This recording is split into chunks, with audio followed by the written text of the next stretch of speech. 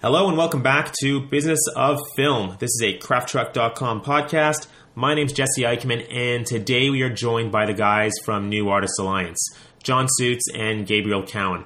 I should let you know that the top half of the podcast, really the first 10 minutes or so, it's a bit spotty. Gabriel was calling in via his Skype phone, so every time somebody called him, his Skype phone went on mute. And so there's a little bit of bumpiness there. It's only for the first 10 minutes. And certainly the information that Gabriel shares and the information that John shares will make up for it. I promise you. These guys are awesome. They started their career doing micro-budgeted films, and each time they do a new project, they just step up their game. Be it knowledge, contacts, budget, cast, and they share it all with you. So enjoy this podcast, and thanks for listening. All right. Hey, guys. Thanks for coming on the show. Hi. Thanks for having us. Thanks. So before we, dive into all the cool things that we're going to talk about today, maybe you can just take a minute and introduce yourselves to our audience. My name's Gabriel Cowan. And my name's John Suits. So, Gabriel, John, how did you guys meet? We met in 2005. We were both in the film directing program at CalArts getting our master's degrees. And it was a really small class. I think it was, how many guys was it, John? Well, it was like 8.5. There was one guy that was there, but he wasn't officially in the program. Okay, because I thought he was just really short or something, but no. He actually had a very, very low voice. Yes. Yeah. That's what he was known for. His low radio voice? Yes, exactly. I guess as we were talking before we were on the air, his voice compared to Gabe's low radio voice was like 10 octaves lower. He was way down here. Yeah. Yeah. Sam. So you guys met at film school, and then did you start New Artists Alliance right out of the gate? How did you get going in the film business? We made a couple of movies together that first year.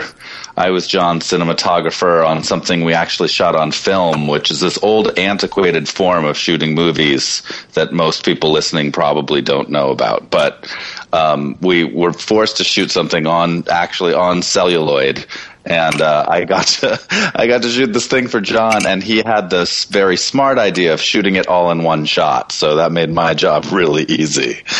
And then he was a cinematographer for me on a project at the end of the year, and it was like a half-hour short film that we were doing, and we sort of did the math at the end of that project and said, well, if you can do a half-hour short film in a weekend, we could shoot a feature in a week.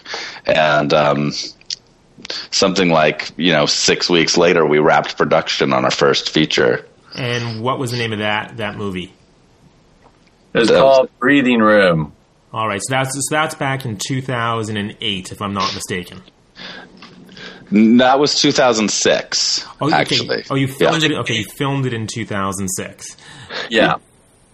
So we started film school in 2005, and then 2006 we shot this first feature, and all our teachers were like, "Don't do it. Go be an intern on a big budget movie. Go find out how the big boys do it." And we were like, "No, but we really want to try to make a movie." And John had already directed 2 features at that point, so all with no budget or story, but features. And on this one, on Breathing Room, we had a really big budget. We had something like $20,000. Yeah, it was like we didn't know how to spend it all, but we found a way. SAG found a way to take most of that from us. Yeah. So take me through then your thinking. You've made this film, $20,000 feature film. When you went into that process at the beginning, was that purely for the purpose of your own, film school out of film school, or were you making it because you had a bigger goal for it? You wanted to get it distributed. You wanted to get it, into film festivals. What was your thinking in making that particular film? Well, we did make it. Am I still on? Because I went on hold for a second. The technology is blinding. Okay, good. I mean, I think we did make it with the idea of getting it out into the marketplace and hoping to sell it. Some mentors of all.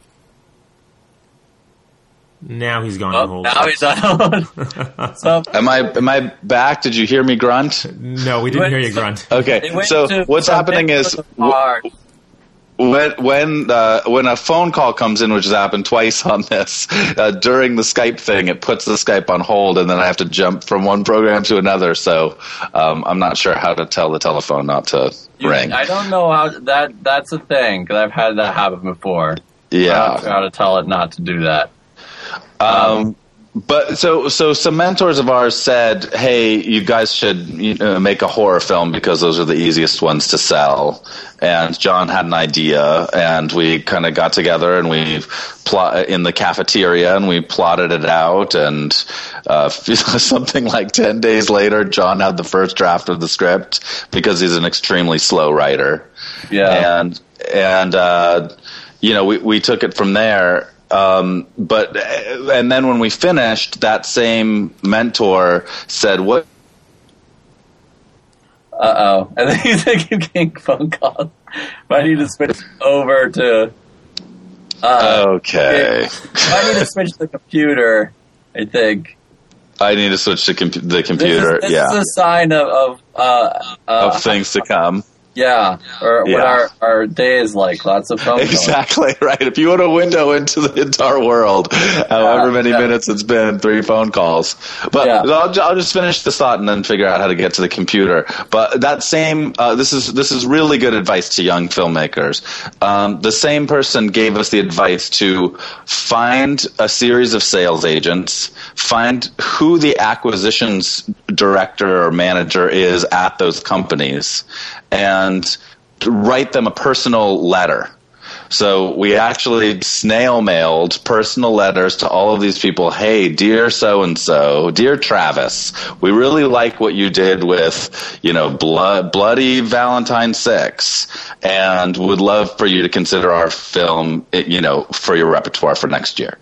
And that process got us actually a lot of response. I'd say something along the lines of 80%, 70% of the people that we wrote to responded and made offers and wanted the movie. And so we ended up hooking up with a company named Imagination Worldwide, who we still do business with, and a guy named Travis Stevens at that company found that first movie, who we just made a movie with called Cheap Thrills. And it's the way a lot of, relationships start. And we got into festivals and got to sell that movie and get to make more movies. So let's talk about that. I guess that process of the festival experience, since you bring it up, because I notice a lot of the films that you've made, and I do want to talk about this in much more depth, are, for lack of a better word, micro-budgeted films, at least in the last few years. Obviously, you've got a new slate of films coming out that I can see on IMDb, and we'll get to that later. But in the earlier phase where you were doing, I guess, these micro-budgeted films, did you go into it with the idea that I have to get these into film festivals to get these out there? Or did you have a different approach? Because they all seem to be market-driven films. Like you said, your mentor said, make a horror. So you went out and you made, a whole bunch of these genre-type movies. And so I want to get your thinking in terms of festivals, genre films. Where does that kind of, all come together for you in terms of, how you go about your business of producing? Well, I think at the time, we weren't really thinking about festivals very much at all with them. At the time, it was like, let's make a movie and make money on it, was kind of the goal. And then after we did, Breathing Room, and were able to do that, then we wanted to try to make something that looked kind of more big budget. So we both did thesis films that were dramas, or I did a drama and gave it a documentary, and found out that those are not worth any money in the marketplace. So that was a good lesson. And then we went back and did a genre film that Gabe directed, which was this sort of sci-fi thriller called Growth that we shot at Martha's Vineyard. And with that one, we decided we wanted to make it look and feel more big budget, like a real movie. And, I think there were like 200 some visual effects shots. There were aerial shots, underwater shots, and, all sorts of like crazy stuff. A whole sequence shot in Korea. Yeah, a whole sequence in Korea. And, and so we did that and had a good experience with that. And again, came out through Anchor Bay and sold through the world. And then sometime after that, we started to decide that we really wanted to focus on developing properties like with the scripts, and started thinking more about the festival world and not just selling the movies. Because with all the movies that had come before, we kind of rushed through the whole process, and we're like, like with Breathing Room, it was, I think, was it 3 weeks after we started writing the script we were shooting, or 4 weeks or something like that. So, yeah. It was, there wasn't a lot of time to hone in on the intricacies of the script. So we kind of decided to change our approach at some point. Our first film under our new concept of how we wanted to get movies out there was Extracted. Which premiered at South by Southwest 2012 and is distributed through Phase 4 here, and it's now available on Netflix. Awesome. Everybody go check it out. And buy the DVD. Yeah. So before we talk about Extracted, let's go back to Growth for just a second, because the budget on that was, I'm assuming it was another micro-budgeted film. What was the budget, and how did you go about getting what seems to be a tremendous amount of value? You talked about CGI, underwater, shooting in Asia. What was your approach to doing a micro-budgeted film for, again, what was the budget? It was a few $100,000, so it was a big step up from that first movie we did was in the $20,000 range. The next two, our thesis films, were more in the $50,000 range, and then this we decided to spend a few $100,000 on it and get a few more investors and things like that. We shot it in Martha's Vineyard. So we had this beautiful island. It was one of the very first movies ever shot on the Red camera. The Red, was thought to be a myth, and then it came out, and it was this 4K camera, and it completely, changed, basically revolutionized independent cinema. And so we were it was on build 6 or something. It was on a very, very early build of the software inside of the camera. It was really buggy. I think the first day of our footage, which was some of the best footage with this incredible Steadicam operator, just somehow got lost, and we had to send it back to Red. But the approach with visual effect shots, which was a real challenge in there, was to just find somebody young and passionate and talented who had, the latest computer and had been basically raised on After Effects.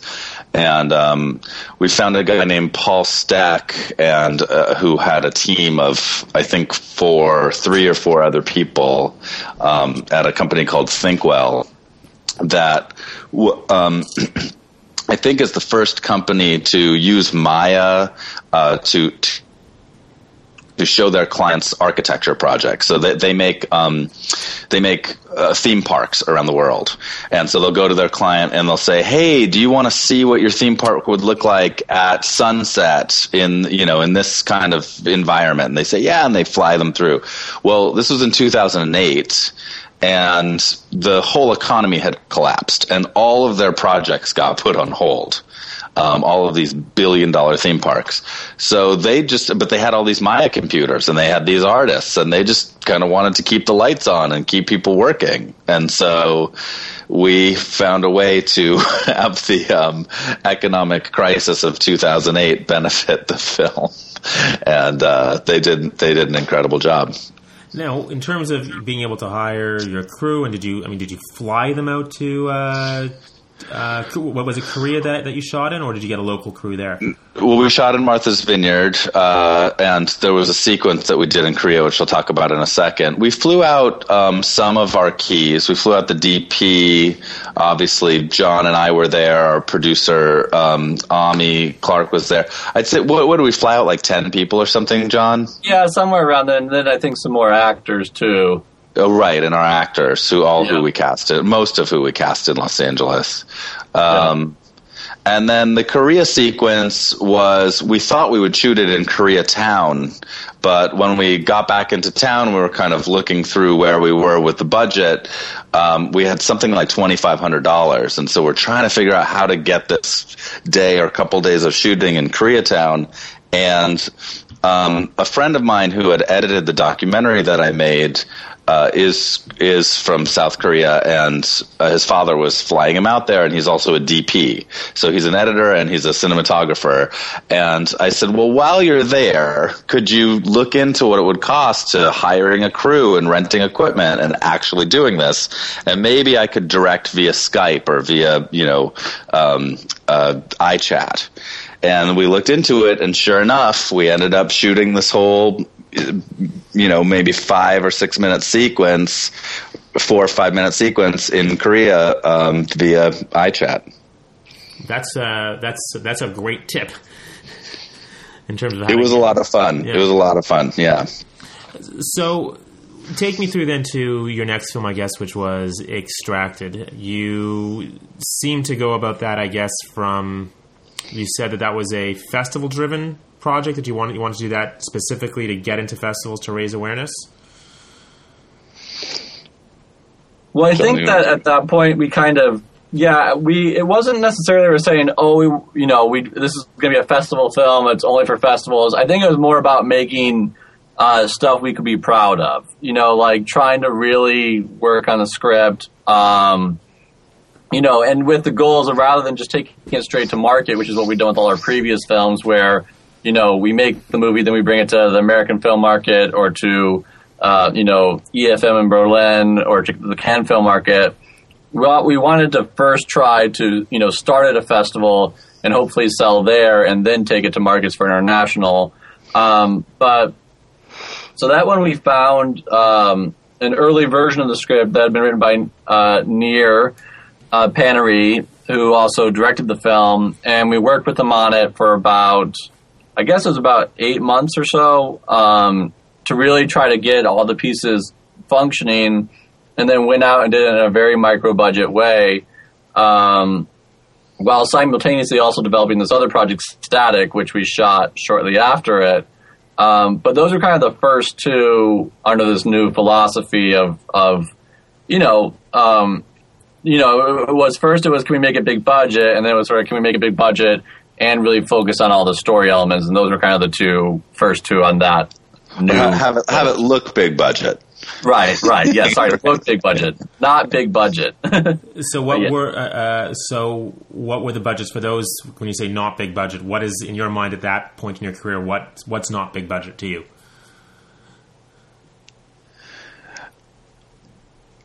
So this is the answer. That is the answer. Crickets. It's a tricky thing. We want to be forthcoming with what the realities are, but we're also sort of not supposed to talk about exactly what we make things for anymore. So virtually all of our films have been made for less than $1 million. And let's just say that Extracted was made for much less, much less than $1 million. So, okay, so then budgets aside and numbers aside, your philosophy when it comes to, let's just talk about, I guess, the casting process, because you're doing, arguably, obviously, at this point, micro-budgeted films. This is Jeff from Nice to meet you. And I'm on this phone, and I don't know how to put it on pause. All right, so now we've got a person coming in. We're trying to keep it exciting by introducing special guests to the. I think this is Gabriel's tent guy who's come for his party. Yeah. For a party. I'm going to jump back in a few minutes. Fantastic. Okay. Thanks, Gabriel. Okay, thanks. But yes. So I guess let me just reframe the question. You're doing micro-budgeted films. One of the challenges, certainly, when doing a micro-budgeted film is... Sorry, is the package coming in, or is it heading out to FedEx to pick it up? Gabe's Mute, Gabe. You can press mute. Oh, maybe you just did. Maybe it is. Okay, so one of the challenges with micro-budget films is casting. Can you talk about how you went about the casting process for these upcoming films that you were getting into? Yeah, so after we did Extracted, that was a film that, again, we were really proud of it. We workshopped it at the IFP Film Week, and then got into South by and everything. But after we'd finished it, we noticed that when we were going out for talent, it was a script we were really proud of, and we thought we had something neat to make, but we couldn't get, we called up all the agencies, we tried to get clients and stuff like that, and we couldn't get through to anybody. It'd be somebody that was like, you've never heard of in a million years, and we're calling them saying, hey, we'd like to cast them as the lead of our movie, and the agent tells us, oh, well, they don't work for less than $100,000 a day, and so we found ourselves kind of really blocked in terms of getting the talent we wanted to get. So, which obviously it's also really limiting when you're going to distribute your movie. If you don't have recognizable actors, the amount you can get in MGs, meaning minimum guarantees from the domestic side and internationally, it's much smaller no matter how good the movie is. It's just kind of the reality of the marketplace, especially after DVD kind of fell out. But so after that, we teamed up with this company, Caliber Media, and Dallas Saunier over there, and Jack Heller, and they kind of told us, like, they're a management company, and they also were making movies, and they were friends with all the agents and all the people at the agencies, and they kind of told us at the time that they would come on and executive produce the film with us, and that they would kind of get us by the gatekeepers at the agencies. And rather than when you contact and you want to get an actor, having the agent say, oh, no, they don't work for less than $100,000 or $500,000 or whatever, they would kind of turn the agent so the actors that they're on our side, and they're telling the actors, hey, you should do this project.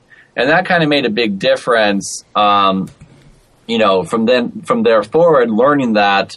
And also, learning, there was a thing about the philosophy of, paying scale to actors, where, we had always thought, just as an example, like, let's say you're going after some actor who usually makes $500,000 on a movie, and you go and you offer them, $15,000 or $20,000, or even let's say if it's $75,000 to do your movie. They'll look at it and they'll go, wait, this person's offering me $75,000, but I usually make $750,000 on a movie. Why would I take such a big pay cut? That's stupid. I'm not going to do the movie. But it's sort of the psychology of it is, if you then go to that same actor and you offer him scale, like let's say it's $100 a day or $268 a day, whatever scale is, they go, wait a second, I usually make $750,000 and now someone's offering me $100 a day. And then it puts them in a different mode where they're thinking if they do the project, they're doing it as an art piece and not for money. So they're kind of more likely to say yes to something that low budget than they are if you're offering them $100,000 or $75,000, because then they look at it as it's way below their rate. But if it's literally almost no money, then they look at it as I'm an artist and I'm doing something creatively rather than just for money, and then they feel better about it. So that was kind of a big, in terms of learning that, it was very helpful kind of moving forward, I guess. First of all, that's great advice. And if I could just, I guess, take the two takeaways that you just mentioned there and just sort of distill them, just for the sake of doing that, so we're clear on exactly what you just said, because I think there were two really important things there. One being, get an executive producer or somebody that already has relationships involved in your project to help cut through to the managers and agents to get to cast. And two, offer actors, an amount of money that makes them not think they're doing it for the money. Right, and it's definitely a big piece of that is you have to have the gatekeepers on your side. because ultimately why when we were contacting these people you've never heard of and they're saying, oh, my client doesn't work for less than $100,000, it's because as the agent, they don't get paid unless their client gets paid. So if they're working for $100 a day, the agent's seeing $10 a day of that. Whereas if they're working for $100,000, the agent's seeing $10,000. So they don't have much motivation to help you out if you're not paying their clients.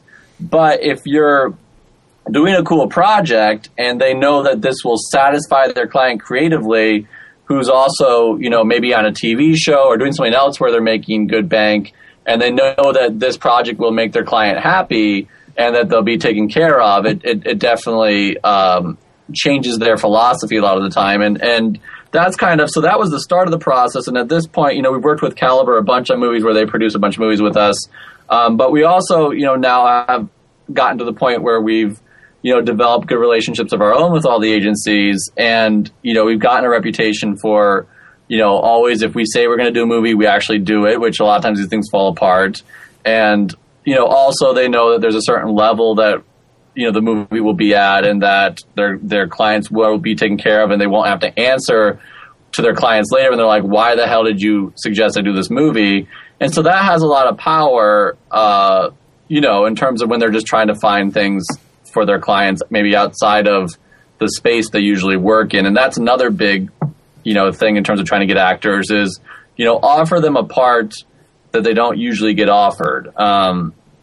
Because if you're offering somebody that always plays the, bad guy role, or the a-hole role or whatever, and you're casting him as the bad guy a-hole because you're like, oh, I've seen him do this before, he's not going to say yes. But if you offer the guy who always plays the bad guy a-hole the role of like a loving father, then they go, wait, this is a chance for me to break out of my mold and show what I'm capable of. And that's another thing that's very enticing to actors, So it's definitely tricky sometimes when we're looking for actors because we know that, you always think of like, oh, it'd be perfect is this person, but that person's probably not going to do it because they're always doing that role that they're perfect for, So that's been another sort of piece of the puzzle too. But it's a lot of it is just sort of figuring out the psychology of it and what you have in your script that actors will respond to. And then on top of that, what there are in the roles that actors will respond to. And that's kind of been part of when we've been developing these things as well is really making sure that there's good arcs and good characters. And, whether the film's genre or not, we try to have the films be more character driven with a genre backdrop. Because, again, actors aren't looking to do slasher films or, snuff film type things and stuff like that. So anyway, that's just kind of a lot of the different things we take into account and look at when we're, picking projects and going after actors for the projects. That's great. When it comes to getting your films financed, what is your approach to that? Are you involved with sales companies at the front end and then trying to take your films to market to get pre-sales? Are you working with a group of investors? Specifically, obviously, when doing movies of a certain budget level where you're not necessarily in the $5 or $10 million and there's a whole infrastructure for supporting that kind of a budget level. When you're doing films under $1 million, I'm curious about how you go about financing and packaging that side of the equation.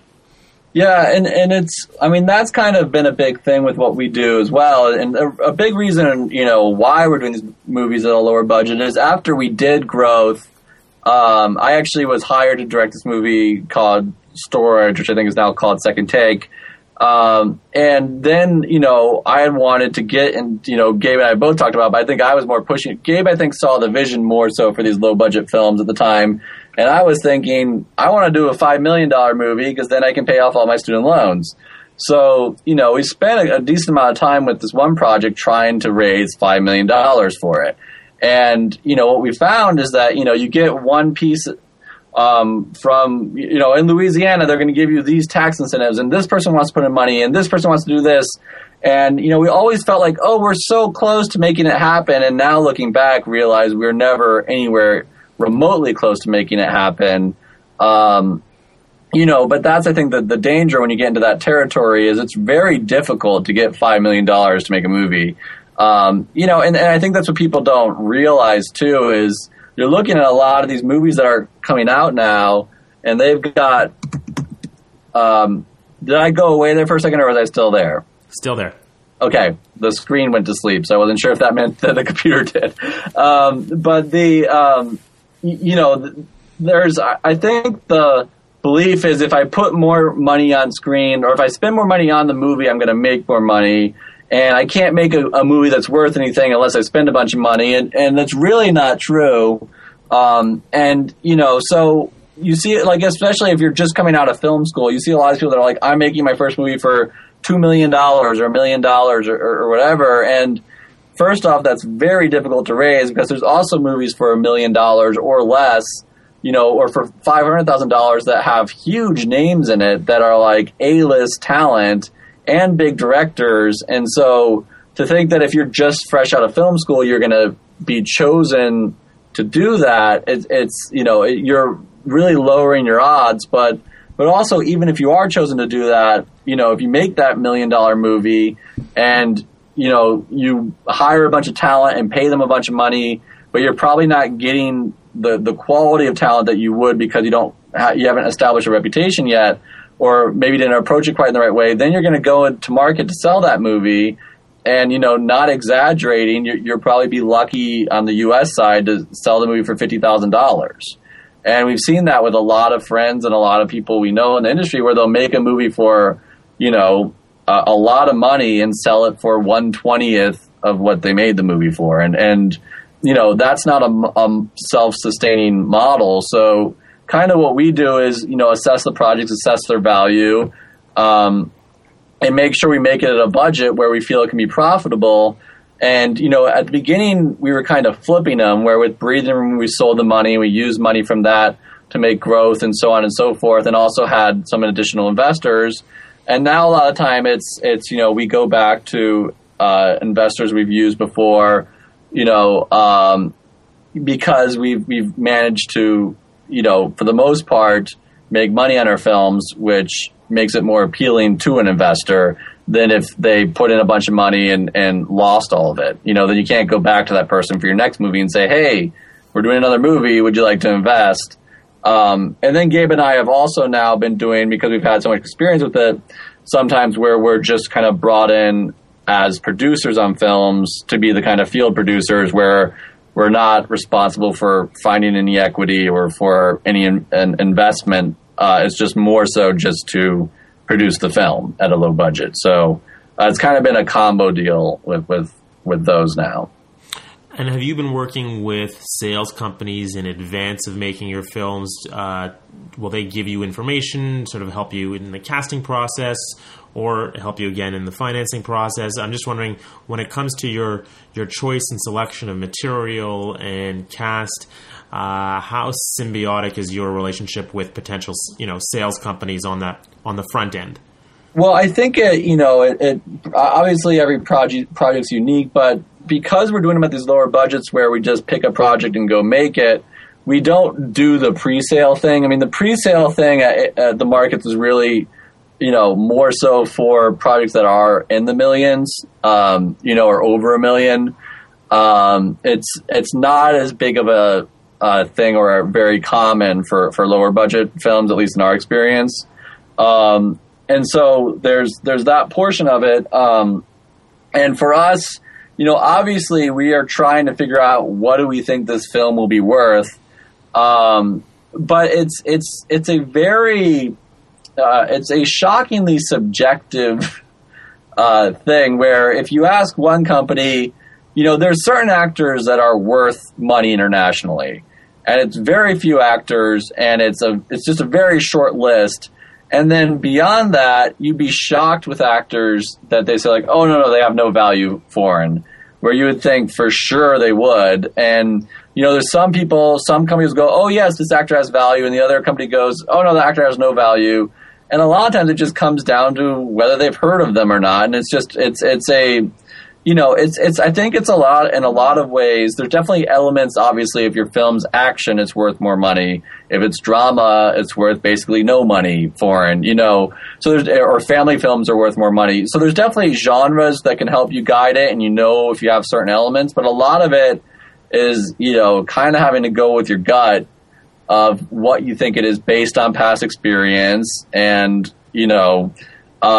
and not assuming that you're going to make the best movie ever that's going to premiere at Sundance and win the festival and so on and so forth. And I think that's a mistake a lot of people make, is where they're budgeting the film as if it's the very best possible scenario and version of the film. And a lot of times, no matter how great of a team you assemble, the film doesn't come out as the most amazing thing ever or quite how you want it. And then if you were planning on that, again, you get yourself into trouble. But so in terms of, sales companies, we usually now just kind of pick our projects, and then, usually after we've shot them is when we start approaching sales companies and talking to them and showing them footage. And, and it's more so too, in picking the projects, we want to pick things that we think will make their money back. But our larger motivation is we want to find things that we think are good and that we're passionate about and that we, want to invest a lot of time in, because it is, always a huge commitment whenever you pick a project, because it's going to be a part of your life for, at least a year, even though if you're doing other things simultaneously. So you just want to make sure you're picking something that you're going to be excited to be a part of and to work on, So I think that's kind of been a big piece of it for us. So I need to ask you, tell me about Bad Milo. How did that movie come about? I don't know if that fits into any one particular box. I mean, obviously it did the festival circuit, but just if you could take a minute and give our audience the pitch for Bad Milo and how you came about deciding to go about doing that project. I'd love to hear that story. Well, it's definitely, when the project was pitched as it goes, it's a movie about an ass demon and, or a guy who has a demon living in his stomach, and when he gets stressed out, it goes out and kills people. And so you hear that, and some people are like, that's the worst movie I've ever heard of. And some are like, that sounds amazing. And we've experienced that a lot when we're pitching it. But, we kind of immediately both were really into the humor of it. I think, and also at the time when we got involved, they had a rendering, just like a sketch of what Milo would look like, and seeing the kind of Gremlin throwback aspects and all this stuff, even in that earlier version of the script. I think we were immediately just kind of thought it was funny and it's a crazy movie. So, it's definitely a little bit different than some of the things we've done. But again, that's where I don't think, there's not really one type of project we're looking for. It's more so looking for things that we like, and in the case of Bad Milo, which at the time was called Milo, it just was funny and it appealed to us. So we're excited to be a part of it. Now, in your process of getting films out there, and I just kind of want to move the conversation more to you're done with the project, you're working with a sales company, now you're interested in getting your films distributed and out there. Can you talk about your experience in the distribution side? So are you of the mindset that once you've done the film, you just let go of it, give it to the sales company, let them try and sell it to a distributor? Do you try and be actively involved in the distribution of the film? Just if you can just, talk a bit about your experiences on the distribution side of things once you're done production. Yeah, I mean, it's different for each project. But we generally, want to be, obviously it's, you finish the film, you sell it, and you sell it around the world. And around the world, once it's sold, it's very difficult to be involved in the process. They kind of, each territory does its own crazy thing, and then you see really funny posters for your movie and really funny trailers and dubbings and all that stuff. So on the international side, it's kind of, once it's out there, it's out of your control. At least that's been our experience. But domestically, it's something that, especially more so on like our last I think 10 movies or 9 movies, wanting to be involved in terms of, seeing what the art for the campaign is going to be, giving notes and working with, on the trailer stuff and really kind of knowing what their plan of attack is. Obviously they're experts in their field and they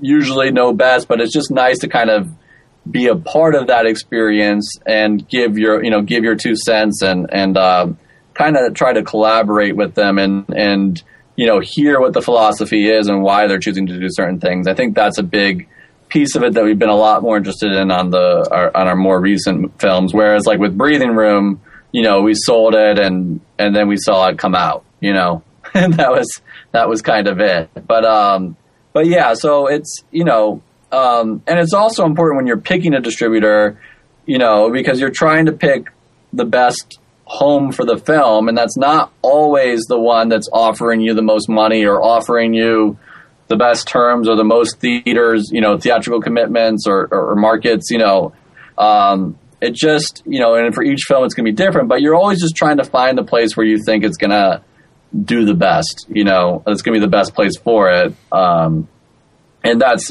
kind of the biggest decision you make on the distribution.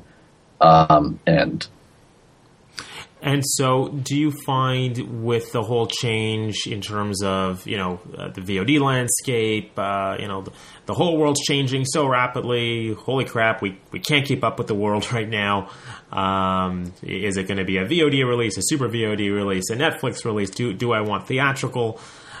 Does that impact you at the front end in any way? Are you thinking about whether a movie is going to have a life as a theatrical movie, or as this is going to be a VOD movie, or I'm making this specifically for a type of market? Does the changing landscape impact you as a producer? Well, yeah, I would say that the funny thing though is by the time you shoot the movie, the landscape has completely changed when you're going to sell it. So I think that's something too to be very careful about with when you go to a market and it's like found footage movies are huge this year, or zombie movies are huge this year, or vampires are huge this year. Then everybody goes and makes vampire movies. And then the next year there's way too many vampire movies, so werewolves are huge. And I think that's a big thing, that if you're trying to make something for what the market currently is, then you're kind of following a bunch of people, and by the time your movie's done, you're one of, thousands. So it's a very dangerous pattern. So, but, that being said, I think it seems like where we've been at with our more recent films, and I think the space that we like to live in now is kind of that day and date ultra VOD releases where, it's either comes out in 15 markets or, and obviously those are largely propelled by VOD numbers. And VOD is the space right now for independent film, where there's real money to be made. Obviously DVD is very small now. So that's kind of, I think, realistically, and seems to be the case, that's where our films are mostly headed right now. Whereas before, with our first few, we were just like looking for straight to DVD titles, just to kind of have the type of thing that goes into Blockbuster and Hollywood Video, these things that, no longer exist. That was kind of more the goal. And now we're looking for films that can have a little theatrical component and, and also come out on VOD. And it seems like the hot thing now too, as we're doing deals is these kind of, it seems like certain distribution companies are making exclusive deals with certain, companies like with DirecTV or Comcast or Time Warner Cable. And that seems to be a newer thing again, where that's part of the thing where where you make an exclusive deal with DirecTV, and then DirecTV commits to marketing your film more. So there's that's still with the theatrical, but rather than it being on every video on demand platform, you pick one provider and then they promote your movie for you, kind of. So that seems to be a thing that's, at least to us, newer hearing about it, and an interesting thing that's on the up and up. Are you guys leveraging social in any way for your projects? Do you find that obviously in the independent space, in this whole raising money on Kickstarter and trying to promote films via social platforms like Gather or Tug or any of these other crowdsourcing social spaces, shall we say?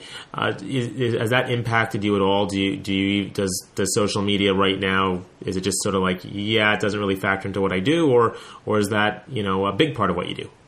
Well, it should be a bigger part of what we do. Gabe's a little bit more savvy with the stuff than I am. Like, I don't really use Twitter. I think we have an NA Films on Twitter. We have an account, but we've seen how important it is. And we actually, one way we do look at it is when we're casting actors, we look and see how many Twitter followers they have. That's one component of many we use in measuring, when you're trying to establish the value of an actor. Because if they've got 1 million Twitter followers, that means if they say, hey, watch this movie in theaters or on video on demand, 1 million people are going to see it. So that does have some, inherent value. The other thing that's really important with Twitter that we learned about at South by Southwest in 2012 with our film Extracted is at the festivals, everybody at the festival is reading the Twitter feeds to decide whether to see a movie or not, or whether a movie's a hit or not. So it's like right after your movie's done, you immediately know what the response was based on all the people tweeting out, and based on what those people say, it pretty much largely decides the life or death of your film at the festival, because then everybody's on Twitter trying to decide what movies to see, and even sales agents, I imagine, are looking at Twitter to see how the audience responded and if they want to buy the movies. So, it's kind of a funny thing, but it's, that's the place where I felt the most impact of it is whenever we're at a film festival, you're just like anxiously, refreshing or whatever you do on your Twitter feed thing to see how the audience has responded to the film. And we've heard stories too from some friends and sales agents about, they're showing a movie at Sundance, and in the middle of the film, some people start tweeting, oh, this is terrible, I'm walking out, and stuff like that. And that has hugely hurt the sale of the film and the reviews and the life of the film, because people start seeing on Twitter that people, during the middle of the movie, they're getting their review already and making a decision. So it's a little scary with the power of social media, I guess. That's fantastic. I mean, both those points, you're actually the first person that we've spoken to on the show that's brought up those two specific points. One, looking at actors and to establish their value, because at the end of the day, you need to promote your movie somehow, and you need to break through to an audience somehow. And this story about using Twitter and its impact during the festivals, I mean, both those things they're really insightful. In fact, when it comes to the sale of your movie, I just want to extend that thought process a little bit further.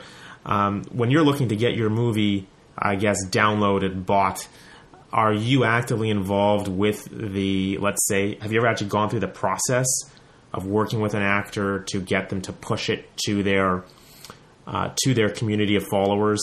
And have you actually seen any kind of translation between Twitter followers of cast and the sales performance of your film, or are you just kind of just taking that at a gut level right now? It's, I think it's really hard to know exactly what the effect or what everything is, but it is more at a gut level, and it's, it's one of many components that we're, obviously first and foremost, it's, do we think this actor will be good? But, when we're considering people, that's just one of the many factors we will look at, they do.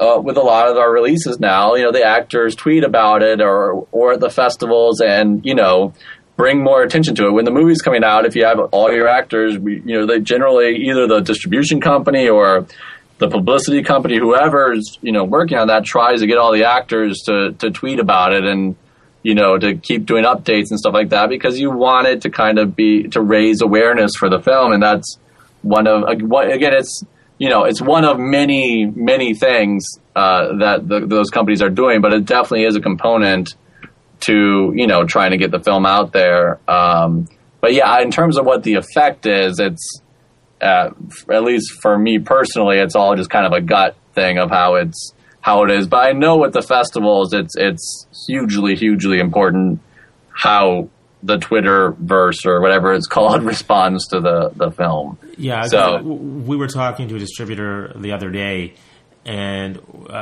this wasn't on the show. This was just a conversation that I was having with the distributor. And it was just really interesting to hear them talk about getting films onto the VOD platforms. And what they were saying was it's really easy to get a film, for the most part, onto any one of these, SVOD or VOD platforms. Getting the film on there really isn't the challenge anymore, because there is just really a ton of shelf space. The challenge is getting your film known and marketed and getting people to actually buy the film. So more, and that's really where the initial question, stems from in terms of using social, is just how do you get your film to be known? And so, it's a much larger marketing question, but I think that problem, especially for independent filmmakers, and I'm sure you've experienced this as well, is one of, it's more about marketing your film than it is about necessarily making your film at this point. Because if you can't get it seen, then what's the point? Right, exactly. And I think there's a big, I fell victim to this too early on in the VOD thing, but I think that's a really important point because, with a film we did a long time ago, we went with someone that we're going to put it on VOD and, AT&T Uverse and this and Xbox and blah, blah. It's going to be in 50 million homes. And you go, oh my gosh, our movie's going to be in 50 million homes. It's going to be huge. But then nobody watched the movie because it doesn't matter that it's in 50 million homes if nobody knows what the movie is. So it's, and I think that's a lot of people get seduced by the number because you think, well, if it's in 50 million homes or whatever, of course someone's just going to randomly click on it, but people don't really randomly click on stuff. They want to go to something they've heard about or they've read about it, especially now because the VOD space is so much more crowded. And, it's another funny thing where there's, not to get too much, I don't know if it's showing the man behind the curtain, but it's a funny thing where movies are worth more money often in the VOD space if they're named with a number or A than they are if they're named with somewhere towards the end of the alphabet. And, this is a thing where because people will click on, the first thing they do is go to the A through C section that also has numbers or hashtags and all that stuff. So it's a funny thing too now if you go to your VOD space and click on A to C and then click on X through Z and count the numbers of movies. A lot of movies, and particularly these ones where it's just let's throw it out there, are changing their titles to something with an A, because they know that equals X amount of dollars. So you'll see a lot of really bad titles out there that make no sense purely because they're trying to make more money on the movie. But it makes a lot of sense, obviously, for a distributor. If a movie in the A section is worth 30% more than a movie with a Z title, it makes sense to try to change it, I guess. So anyway, but yeah, VOD it's a very funny space, and it's made for a lot of interesting movie titles, I'll say. Well, this has been great, John. I really appreciate your time. I wish Gabriel had the opportunity to come back. I hope his party's doing well. His tent must look really nice now. I think so. At least I hope his tent has been, erected and they're having a few drinks on us. Yes. I bet that's what's going on right now. I'm sure he will send his love when the tent is finished. Well, we'll have to do this again sometime soon with Gabriel, but until then, thank you for coming on the show. Well, thanks for having us. All right.